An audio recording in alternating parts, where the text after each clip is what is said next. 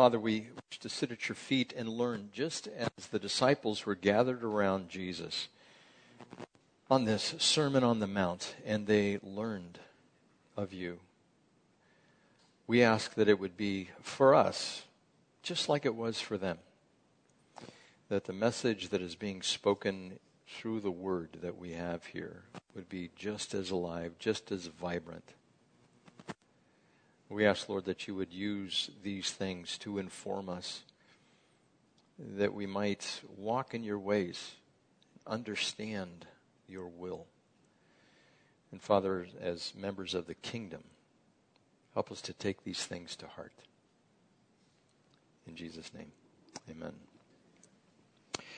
So last week, talked about Matthew chapter 5 and the Beatitudes and how Jesus gave 5 sermons in the gospel here. And of course, we have the sermon or the discourse on the Mount, some would like to call it, chapters 5 through 7. And then in chapter 10, you have the message on missions, and Jesus told his disciples to come to him. He called them, and he said, this is what you're supposed to do when you go out. After that, there was chapter 13, and in chapter 13, he was dealing with the parables of the kingdom, telling us what heaven is like and what the kingdom of heaven is like. And remember, the kingdom of heaven is exactly the same as the kingdom of God. The reason that the kingdom of heaven is being used here is because Matthew is primarily writing to the Jews, or Jews that would understand this, and he doesn't want to bring an offense. He doesn't want to say God, because the Jews, even in the Jewish scriptures, they will write a capital G, a dash, and a D. But do you know that's not God's name? That's who he is. That's like his title, he is God, but that's not his name. His name is the Tetragrammaton, which we kind of fill in the vowels on that because we don't have the vowel points. The Jews left that out because they didn't want anybody speaking God's name. And we understand it as either Yahweh or Jehovah. Now, he has several other names as well. And technically, if you wanted to say, well, God is his name, well, maybe, but it's more of a title. It's kind of like the titles that were given in the Old Testament, like to Herod in the New Testament. Herod was a title. It wasn't his name. It was like he was a leader or a governor, that type of thing. So we want to make sure that we understand what is going on here when it comes to the parables of the kingdom of God as opposed to the kingdom of heaven. There is no opposition. They are both the same. From there, he goes into Matthew chapter 18, and he deals with people and church discipline. And this is the place where 2 or 3 are gathered together in my name. There he is in the midst of that type of thing. And we take that often out of context. I've heard several pastors do it. Where 2 or 3 are gathered together in his name, it's about church discipline, where there is a judgment made inside the church by the leaders of the church, and they say, this is the decree, this is what's going to be. We are either going to restore this person, or we're going to ask this person to leave the fellowship. Whatever they decide on earth, Jesus is standing with them. Where 2 or 3 are gathered together in my name, there I am in the midst. And he says, I am going to be in agreement with you. That's the purpose of the passage. And some people like to stretch it out and say, well, no, it's when 2 or 3 are gathered together, then he's in the midst of the prayer. Well, if that's true, it means by default, if there's only one of us, he's not there in the midst of the prayer. And that's totally false. He is there. He is there with us. He indwells us on the inside. And so he talks about that. He talks about how ministry is supposed to be performed inside of the church, the little children and the lost sheep and the unforgiving servant and all of those things, and forgiveness as well. And then in chapter 24 and 25, he deals with the Olivet Discourse. And as I told you before, I can't wait to get into that, especially with everything that has transpired. I've been listening to messages lately. Even this week, I probably listened to 12 different messages or more, maybe 15, on prophetic updates and teaching on Matthew chapter 24 and 25 and Luke 21 and the book of Revelation and Daniel chapter 9 and all of those things. And people are talking about what's going on in the world. And it's interesting to hear what they thought 3 years ago or 4 years ago. I even listened to Chuck Missler, and he gave a message in 1990. and I was listening to this message that he gave in 1990. And one of the things that he said that stuck out to me is he's talking about the different countries, the different nations that are mentioned in Ezekiel chapter 38. And he happens to mention Turkey. And he goes, Turkey, they're part of NATO. Everything is all good right now. And Jews are their friends. Sometimes the Jews go and they vacation in Turkey. He goes, but you watch. Turkey is going to turn. It is going to become a fundamentalist Islamic country, and they are going to reject Israel. He goes, it hasn't happened yet. It hasn't happened, but it's going to happen. And what do we see today? I'm going, this has totally happened. And so it's fun to go back and listen to those things that they were considering were on the horizon, and they are actually here. And there's so much more that has taken place. So if Jesus was going to leave, or you knew you would not see him again in person, you might ask, well, what's he going to tell me? I want to find out something from him. And if he would give me some wisdom, this would be great. Well, these are the messages here that he had not only for his disciples, but he had for us as well, or he has for us as well. And we don't want to neglect what these things are. And this deals, of course, this first section, with the Sermon on the Mount. And it says, now when he saw the crowds, he went up on a mountainside and he sat down. His disciples came to him and he began to teach them, saying, and of course we get into the blesseds here. Now remember, this is the longest sermon recorded that Jesus ever gave. As I told you last week, there's probably a lot more to it, but we have the edited version or the truncated version. And this word blessed, I told you what that meant last week. It's like somebody who is wealthy. We would consider them blessed. Even today, we'd say, you are blessed. Somebody who's driving a very expensive car, someone like Elon Musk, he's talking about going to the moon now.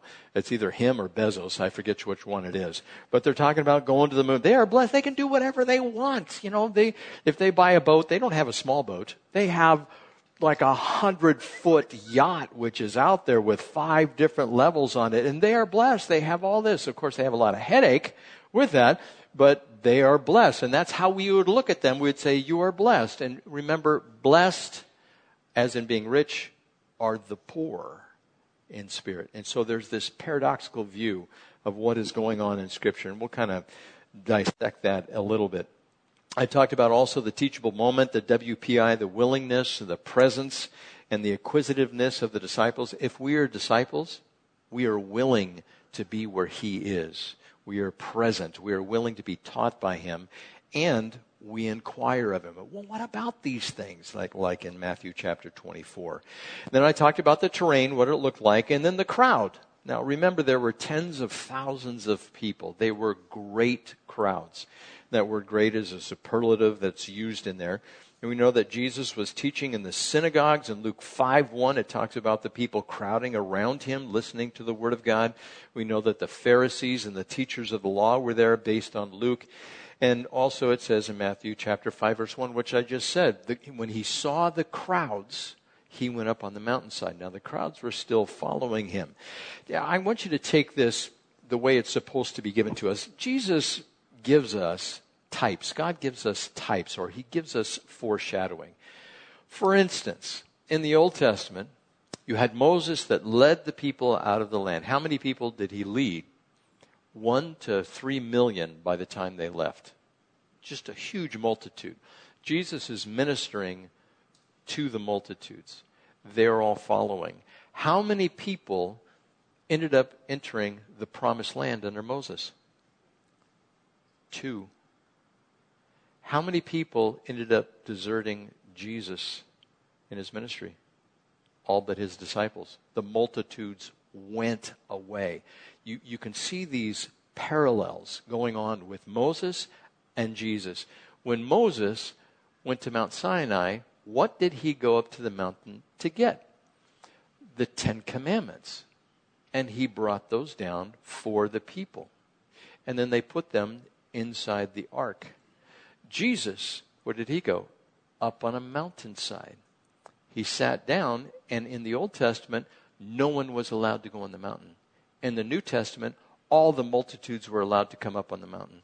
And Jesus sat down, his disciples came to him, And he began to teach them. And so you see these parallels. Now they took the 10 Commandments and they put them in the Ark of the Covenant. Where does God put these 8 blessings? In our hearts.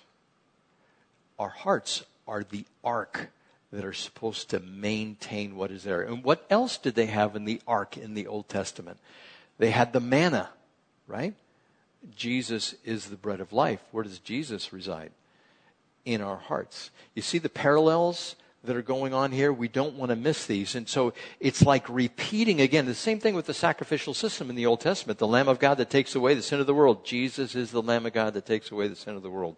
So we want to make sure that we're inspecting what is going on. And back in the Old Testament, you had 10 commandments. Thou shalt or thou shalt not commit adultery, commit murder, those types of things. And Jesus, he gives the flip side. Blessed are those who mourn. Blessed are the meek. Blessed are those who hunger and thirst after righteousness. All of these things, he hasn't come to the earth to condemn, but to save. But in the Old Testament, the law, when it was given, it was something that would condemn.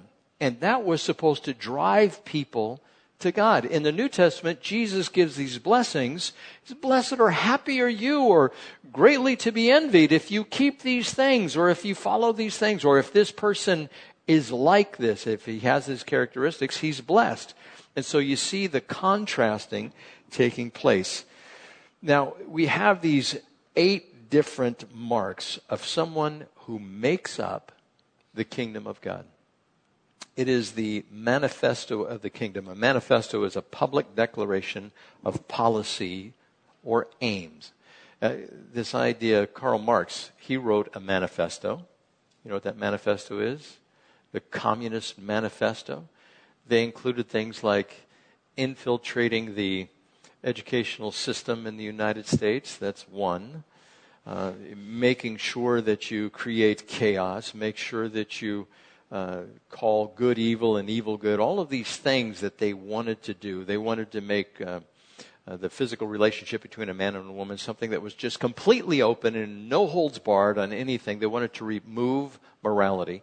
And of course, if you read that, everything that they have set out to do has almost come to pass.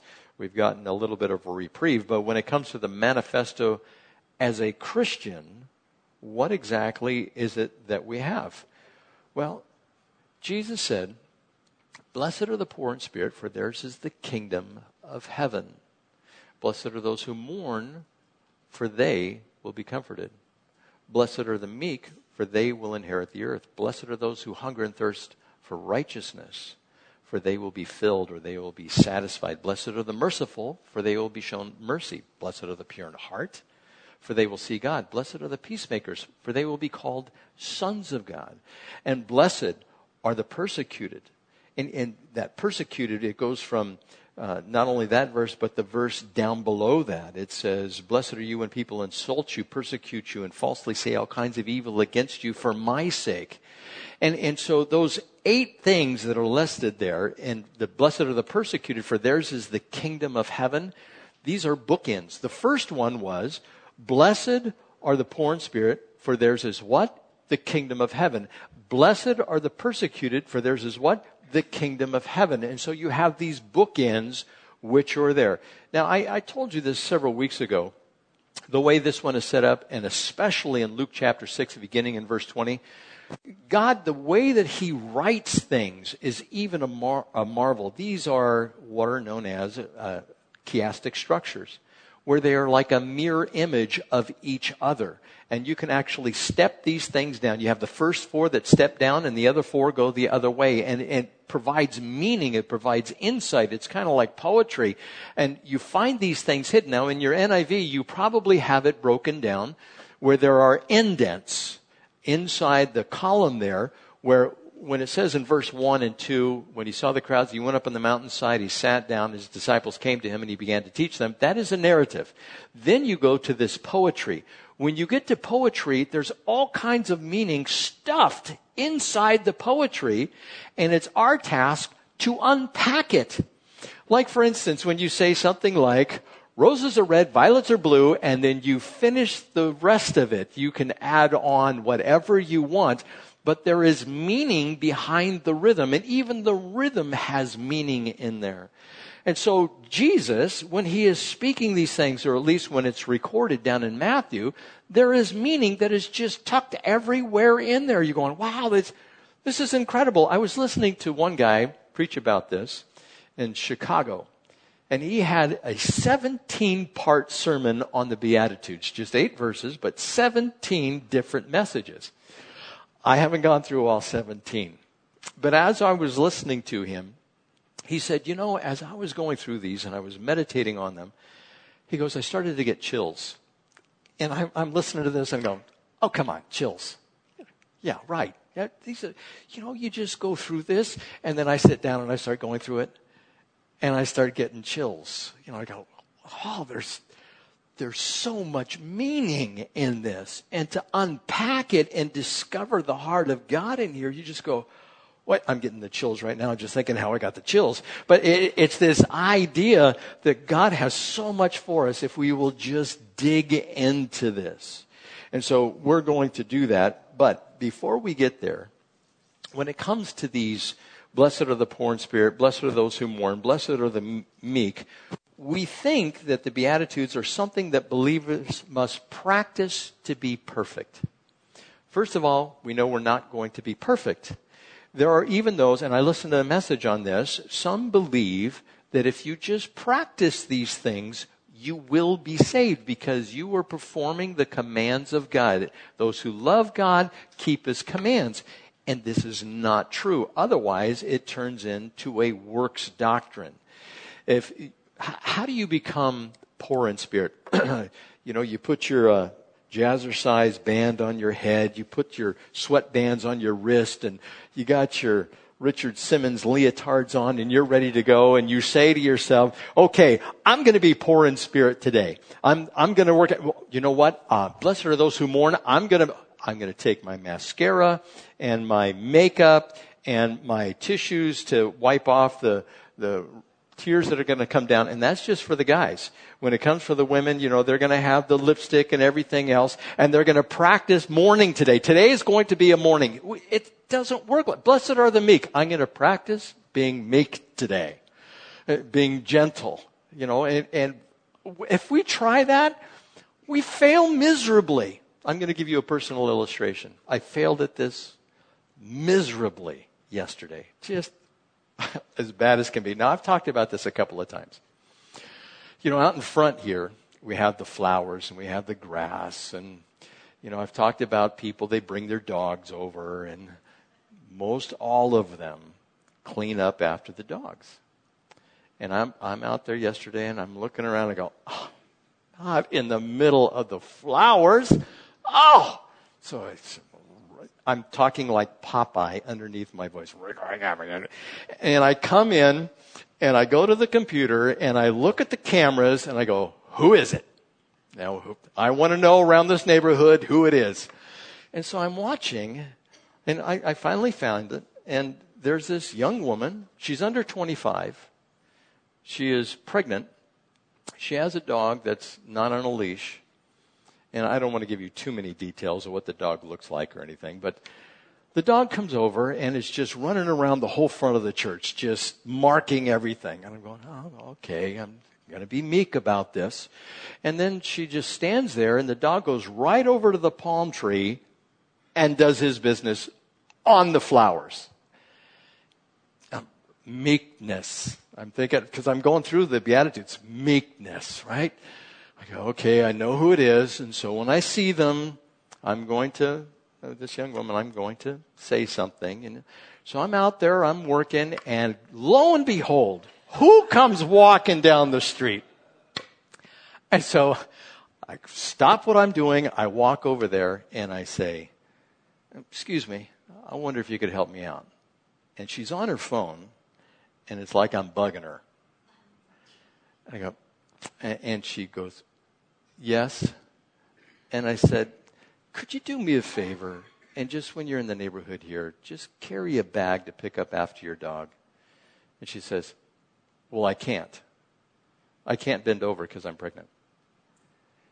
And I said, okay. And I'm thinking, pooper scooper, something you could use. I said, I just want you to maybe be a responsible dog owner. I'm sure no one in the neighborhood would like to find that, around. And she goes, you mean to tell me I can't just let my dog go anywhere?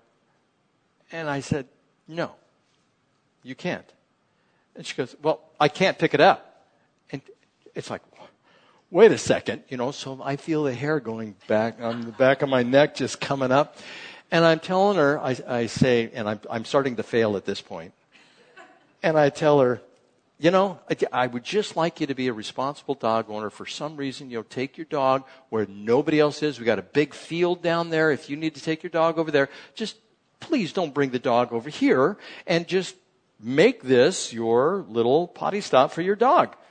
And she looks at me, and she just gets on her phone and walks away, right in the middle of my explanation. And I'm thinking to myself, tackle her. I'm thinking, the sin which comes up on the inside of things that I'm going to do. I am not being gentle. I am not being meek. I failed miserably. I went home and I said, Patty, I'm not even saved. I can't do this. And she goes, well, that's what I say. And I go, we're just failures at this, And I'm thinking to myself afterwards, well, and Patty goes, she'll probably come back and just in spite of what you've said, just have the dog just go everywhere. And then I'm thinking, well, what will I do then? I know. I'll pick it up and take it to her porch. And I go, no, I can't do that. I have to be meek. I have to be gentle. I have to be mild. And so when it comes to these Beatitudes here, we will constantly fail if we try to perfect them. The book of Galatians says, having been made perfect, having been justified in the flesh, are you now going to back up. Having begun in the Spirit, are you now going to be perfected in the flesh? And we try to perfect this flesh. We're not supposed to try to perfect it. We're supposed to try to kill it. Now, not literally, but on the inside, all of its desires are to be put to death. And the desires that Christ has are the ones that are to flourish inside of us. So how do we do that anyhow?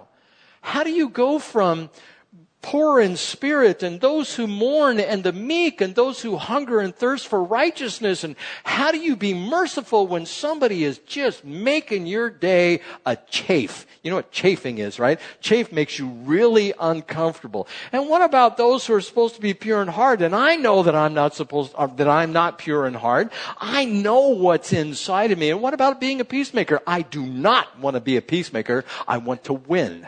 I don't want anything with peace to be involved in my life. And I see this stuff. How do I do this? Because Jesus says the members of the kingdom do these things. And I find that I just constantly fail. Well, something else about these, if you're just looking at your Bible, each one of these verses from 3 to 10 has either theirs or they. And when it says that, and you want to pay attention to when you see a word repeating like that, the they is they alone, and it's emphatic. It does not apply to anyone else. The only one who is blessed is the one who is poor in spirit. The only one who is blessed or blessed is the one who mourns, the one who is meek, the one who hungers and thirsts for righteousness, the merciful, the pure in heart, the peacemaker, and the one who is persecuted. It says you are blessed if you are those things. And by the way, it's a state of being. It says, blessed are those who mourn. It's the state that we dwell in. And so we have these 8 Beatitudes in 11, in these 3, verse 3 to verse 10. And it's not a workout so much And as I was explaining, how do you become poor in spirit? You practice being humble. How do you mourn? How do you engender in yourself meekness? Or how do you hunger and thirst for righteousness? I talked to a guy yesterday, and this guy he's a big businessman. He has a large company. And I was listening to some messages on my earphones yesterday, and he happened to go by, and I talked to him a little bit, and he kind of said, well, so what are you listening to? In so many words. And I said, sermons. He goes, sermons. And he knows who I am, and he says, you a preacher? And I said, I am a preacher. And he goes, oh, what are you listening to? Oh, never mind. I'll tell you, people today, they just don't know what's right and wrong anymore. And he starts going off in this diatribe. And this guy, looking at his lifestyle, he's the biggest pagan I've ever seen. And I don't want to go too much in detail, but this guy, if you looked at him and you asked him if he's a Christian, he'd probably say yes. But boy, his life, at least as far as I can tell, it doesn't say that. But he hungered and thirsted for righteousness. He couldn't stand what's going on in the schools. He goes, I haven't made money since Ronald Reagan.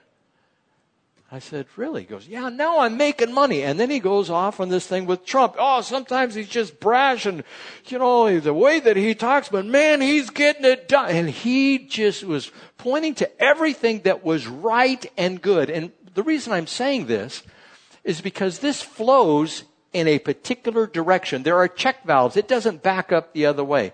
If you were to do this in this particular case, somebody who thirsts and hunger for righteousness, he was thirsting and hungering for righteousness. But if I went backwards and if I said, was this guy meek? No, he wasn't being gentle at all. Was he ready to mourn as well? No, it's kind of going backwards. First you have to mourn in order to become meek. And from meek, you hunger and thirst for righteousness. It's kind of like this. When I was growing up, and maybe most of you, there were playgrounds which were out there, and they had dangerous play equipment out there. This one we had was called, it was like a spider jungle gym. It had 4 legs coming down, like a pyramid, and a center pole that was large. And that thing was at least 15 to 20 feet up there.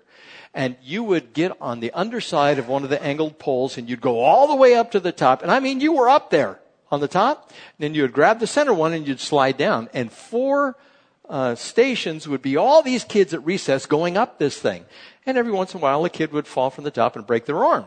Literally. They'd break their arm. They'd fall down, and they'd try to catch themselves. And we don't have that. Well, there was this other thing called the ring swing.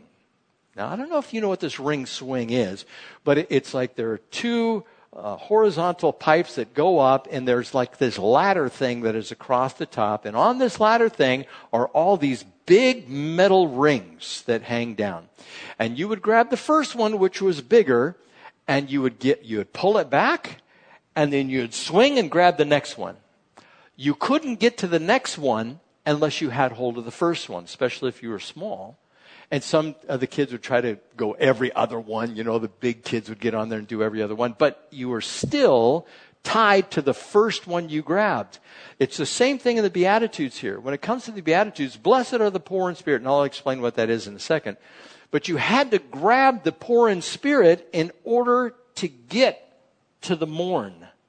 You couldn't just jump and leap out and get the mourn. And that would carry you across. And sometimes kids would go back, but it would create havoc. They would start saying, Johnny, you're not supposed to go backwards. You're only supposed to go that. And they would start yelling and screaming, but everybody would want to do it. And then some jokers, they'd get up inside the rings, instead of going across. But as these Beatitudes are here, we're to grab the poor in spirit, which leads us to mourning, which leads us to meekness, which leads us to hunger and thirst for righteousness, which leads us to merciful, which leads us to pure in heart, which leads us to peacemaker, which leads us to being persecuted. Now, who wants to sign up at the end of that? Imagine that ring swing. You get to the last one, you grab it, and it shocks you. they have electricity hooked up to it. And you have to let go or get off as fast as you can. And that's what the Beatitudes are here. We grab those things, we swing across, and we can't go backwards and hope to accomplish the same thing. And so what is the meaning of these things here? Well, blessed are the poor in spirit, for theirs is the kingdom of heaven. Poor means a deficit or a diminished quality or volume of something. So this individual who is poor here, now I've had to revise my opinion of what blessed are the poor in spirit and what it means. I previously thought, after doing a lot of research on this and having conversations, even with people in the church here, I felt it was being interpreted by Luke chapter 6, verse 20, blessed are the poor. And I really don't think that that is what is being talked about here. Being poor in spirit does not mean also lacking in spirit. That's not what it means. It doesn't mean that you're lacking in courage or lacking in the Holy Spirit or lacking in religious awareness. None of those things. And also when it comes to this, if you look at it, it doesn't mean blessed in spirit are the poor. If you start dissecting the actual text there, it's blessed are the poor in spirit, which means they are lacking something or there is a deficit there of some kind, and that deficit is looking at what you lack. Now, what is it that we lack being poor in spirit? We lack any way to become righteous or justified before God. When we have an encounter with God, we finally awaken to who He is, and somebody brings His image, so to speak, to us.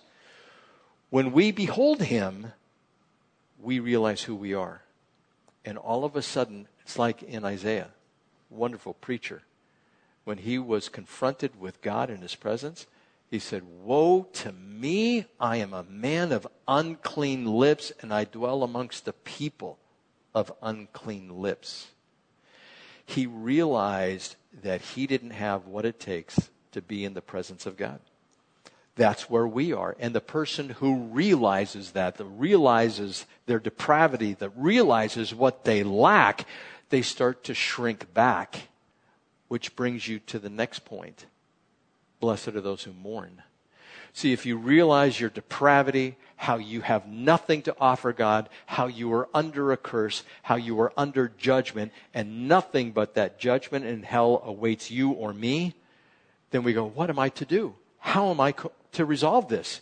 And we mourn or we weep over our sin. And this is something that we are actually called to do. We are called to weep. Blessed are those who blessed are those who mourn, for they will be comforted. In 2 Corinthians chapter 7, verse 10 says, godly sorrow brings repentance that leads to salvation and leaves no regret. But worldly sorrow brings death. And so the people that mourn, that have gone through the first ring, who understand they lack everything necessary to be good or to have a godly life or to get into heaven, when they start mourning, it's a genuine mourning if they've grabbed the first ring. If they go directly to mourning, that is usually somebody who has been caught in a sin, and they are mournful that they got caught and they have to suffer the consequences. But they have never arrived first at the place of their depravity or what they lack. Also, Psalm 51:17 says, the sacrifices of God are a broken spirit, a broken and contrite heart. God, thou wilt not despise. I love the King James when it comes to this. Now, to give you an example of not someone who has apprehended what it is to be fallen, but somebody who has just been caught. Maybe you'll remember this. Remember the show Bait Car? I don't know if you saw that. I used to love to watch the show. I would watch the person. They didn't realize that there were cameras and microphones in the car. And they'd come out and say, the guy told me to take the car. Really? The guy told you to take the car? Yeah, he told me to get in. He gave me the keys. And he said, I just want you to take this. And he said, you could drive it for as long as you want. And the officers are going, let us show you a video. And so they show the video of inside the bait car, the entire conversation that's taking place. They lock the doors, they lock the windows, they can't get out. And you see them on the inside, and a couple of them start to weep a little bit, and they go, "No, not again!" And they're mourning that they have gotten caught. They weren't mourning over their condition, how there is just sin that is invading their life, and that's what led them to that point in the first place. And we can do that. We can get caught for something and we mourn over getting caught, but we really haven't dealt with the first ring, being the poor in spirit. And once you're the poor in spirit, if somebody is poor in spirit and they go through the mourning process and we see that, and we ask God, reveal my sin to me. If you haven't done that, and you need to do it when you're alone, ask God to reveal to you the sin that is in your life. And He will. And when He does, you ask Him, help me to deal with this. And He will. And He will cause you to have a broken and contrite heart over your sin. And like Daniel, not only over his own sin, but also the sin of the people. And He will cause you to mourn over your own sin. That is part of repentance. There has to be the change of heart. We have to understand that we have done wrong. Once all that has taken place, if you've seen somebody who has gone through a period of mourning, like at a memorial or a funeral, they've lost somebody that is close to them, they are usually, not all the time, but usually, they're very gentle. They're very meek at that point. They really can't be comforted too much, and they are not boisterous, they're not outgoing, they're more subdued. Unlike me with the woman across the street. That was not what I was supposed to be doing. I was not being gentle at all. You know, Jesus, when it comes to being meek, He says in chapter 11 of Matthew, verse 29, "Take my yoke upon you and learn from me," and this is King James, "for I am meek and lowly in heart, and ye shall find rest for your souls, for my yoke is easy and my burden is light." And so Jesus is an example for us of what meekness is. How powerful was He? There's no one more powerful. His power is beyond our comprehending. It is just way out there. But He was so meek, He went to the cross, and willingly.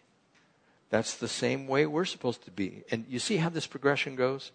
You realize your sin, you mourn over it, and because God has moved in your heart, you are no longer hostile. Now, at first, we're hostile to God.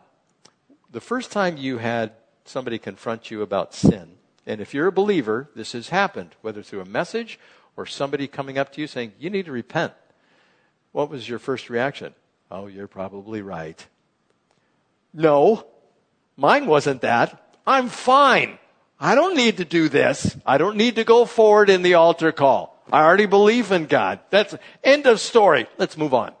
You know, that was my attitude. And I remember it distinctly. It was at a Fat Albers retreat that I didn't even know what it was. It was Campus Life. They took me up to this thing and they were doing all kinds of intramural stuff. And at the end, I go, where are we going now? And we went in, there were chargers that were in there and giving their testimonies. I'm, what is this? I thought we were going up here to have fun and eat food. And I'm getting this message and they go, now if you want to repent of your sins, come forward. If you want to believe in God, come forward. I've already done that. It's a waste of my time. When are we getting out of here anyhow? And that's what I thought the first time I heard that. You know, so this idea of being meek was just completely foreign to me. Now, follow the progression again. You go from blessed are the poor in spirit to those who mourn, to those who are meek, and then what happens after that? You hunger and thirst for righteousness. Now, the guy that I was just explaining to you, he was hungering and thirsting for righteousness. But he had none of the other precursors, the predicates which were there. But somebody who goes through that process, you start talking like the Apostle Paul in Romans chapter 7. you start saying, Lord, I want to do what is right, but I cannot do what is right because I have this body of death that is with me. The things I want to do are not the things that I do. Who will deliver me from this body of death? And the things I don't want to do are the very things that I do. I want to be in right standing all the time, and I just can't seem to get it right. You know, that was one of my first prayers to God when I came back up here after getting saved down in Palm Desert. I was trying to walk the Christian walk. And I was just talking to God. I remember where I was. I was in my bedroom. I was standing up. I'm just kind of walking back and forth, and I'm talking to God. I really don't even know what Christianity is all about. I hadn't been to a church and kind of got introduced to one. And I'm trying to go, and I'm going, God, I just can't get this thing right. And all I heard was, you won't. I go, what? It's not like I heard the voice audibly, but I knew God was telling me, you won't. Because I wanted to perfect the flesh. And I didn't understand it at the time. And it stopped me cold from pacing in the room. I actually understood that God was speaking to me about my walk. And I didn't understand at that point what grace was all about. I hadn't come to that understanding, and I had to get it later from some individuals, and I remember specifically who those individuals were.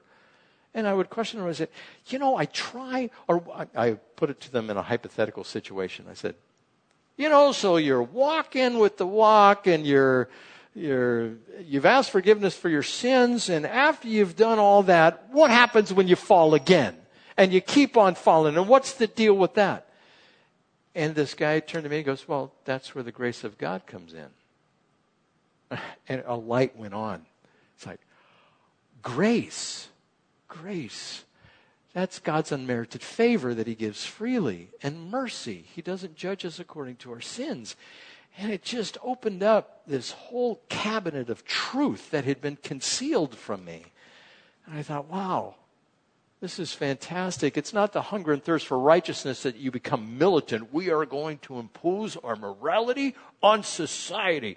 Dominionism is what's going to happen in our society. We are going to install God's 10 commandments, and we're going to stone the adulterers, and we're going to throw in jail, and, all of these things. We'll probably even crucify somebody by the time we get done. And that's not where we're supposed to be going. But there are people that think like that. So this hungering and thirsting for righteousness, again, it's predicated on, I am debased, I am sold to sin, I mourn over it. It causes me to become meek, and I hunger and thirst for righteousness. What shall I do? And he goes, be merciful. Merciful to who? Everyone.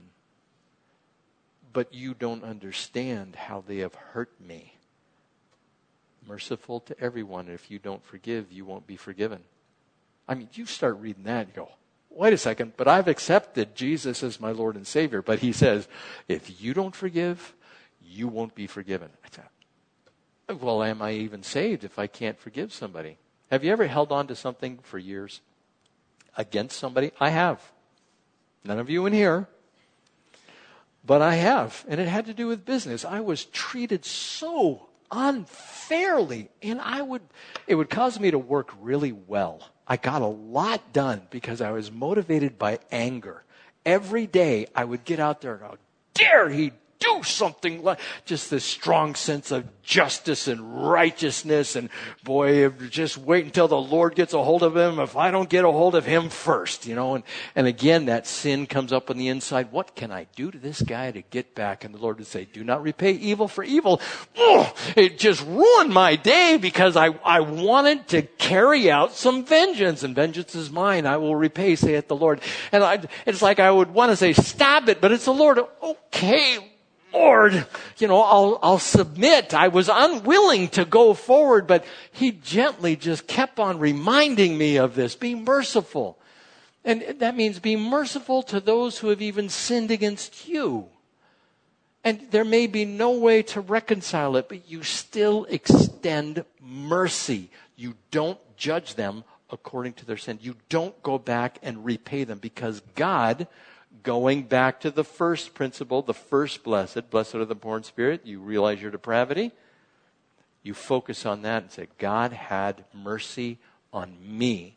God had mercy on you when you were much more of a transgressor, when I was much more of a transgressor. That's why I'm supposed to extend mercy. And you might try to justify it and say, but God, they continue to do it. Well, that's just being stupid. Don't get involved with somebody that just makes your life miserable. And if you say, well, it's my spouse. You know, we can change ourselves, but we cannot change those who are around us. And if somebody is causing us a lot of problems, maybe it's a character builder for us to learn to extend mercy and grace, even when they don't deserve it. And we want to pay them back. You see, these are characteristics of people in the kingdom. Now, how many of these characteristics do you see that you ooze, or that you emulate, or that you bring out, and they are a daily part of your life? If somebody walks up to you and they looked at you and they've known you for a while, would they say, you're the meekest person I know? Meek being gentle. I'm disqualified. What about being poor in spirit? Pride is a normal thing that likes to hang around me, and I have to crucify it on a regular basis. You know, all of these things we seem to struggle, but it is God who does it. Remember, I started with the question, how do you do this? Well, let me finish with a few more of these. We got to the merciful. Well, what comes next after the merciful? It's the pure in heart, for they will see God. Blessed are the pure in heart, for they will see God. Hebrews chapter 12, verse 14 says, make every effort to live in peace with all men and to be holy. Without holiness, no one will see the Lord. And without purity, no one will see the Lord. These are synonyms. It says in 1 John chapter 3, verse 2, dear friends, now we are children of God, and what we will be has not yet been made known. But we know when he appears, we shall be like him, for we shall see him as he is. Everyone who has this hope in him purifies himself just as he is pure. So how do we do this? You know, Paul, he was struggling with it. How did he make things right? How did he set his course of his life correct? Well, 3 things come to mind immediately, what we can do. I mean, practical steps. Number 1, you have to be saved. You have to have Jesus Christ in your life. The Holy Spirit has to be dwelling inside. Now, even for carnal Christians, the Holy Spirit is dwelling on the inside. And the carnal Christian grieves the Holy Spirit whenever they sin. We all grieve the Holy Spirit whenever we sin. But you have to have Jesus. If you don't have Jesus, well, it's not going to help. Secondly, what is our one offensive weapon that is mentioned in Ephesians chapter 6 that deals with the full armor of God? We have one offensive weapon. The sword of the Spirit. That's it. We have the Word of God. We're supposed to use that Word. And that's how we combat the enemy. You know, that's how we say, I will not open my mouth to take God's name in vain. I will not covet, thou shalt not covet. And you already know Exodus and Deuteronomy where it's listed there. So you use the Word of God. You remind yourself, as I was just telling you, I wanted to repay. I wanted my vengeance on somebody. And the Lord comes back and says, vengeance is mine. I will repay, saith the Lord. It is the Word of God that works in us. The final thing, and maybe we need to start with this one, is prayer. If you have Jesus, if you have prayer, and you have the Word of God, those are the 3 things, the 3-legged stool that will support you in meeting up to the expectations of the Beatitudes, the blessedness. And will you fail? Yes. And that's when God gets a chance to show you His mercy. And that sends you right back to the first ring. And you go, oh, blessed are the poor in spirit. And you weep all over again for your sin. And you become meek. And you hunger and thirst for righteousness. And you want to be merciful. And you seek to be pure in heart. Because you're going through this cycle, right? And after it's pure in heart, then you want to have everybody experience the peace that you experience. I have 2 minutes. The peace that you experience that comes only from God. It's like the Apostle Paul says, grace and peace. The grace comes first and then the peace. And the peacemakers, what are they? They are the ones who are blessed by God. They will be called sons of God. Those are the ones that God wants to use. All of us are to be peacemakers. And if we are peacemakers, then guess what happens to us? We get persecuted. You want peace? No way. We aren't having peace. And your Christianity? Poor in spirit. You're just weak is what you are. Meek? No. Need to be powerful. Look at the world, what the world says. You got to grab that ring on the merry-go-round. It's got to be yours. You've got to reach and strive for it. And the Lord says, the servant of the Lord must not strive. You're just ruining my worldly outlook here. You're totally smearing it on the ground. It's like dung. I can't even pick it up and have it to be useful for fertilizer in my garden. What are you doing to me, God? And that's the point of the Beatitudes. We want to cycle constantly through the Beatitudes. And again, it's not something that you can attain by effort.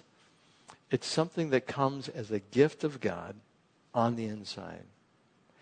May God grant you His Spirit in fullness to realize that we need to be poor in spirit, that we need to mourn over our sin, that we need to walk in gentleness and be meek, that we need to hunger and thirst for righteousness, that we need to extend mercy to those who are out there, that we need to seek purity. Blessed are the pure in heart.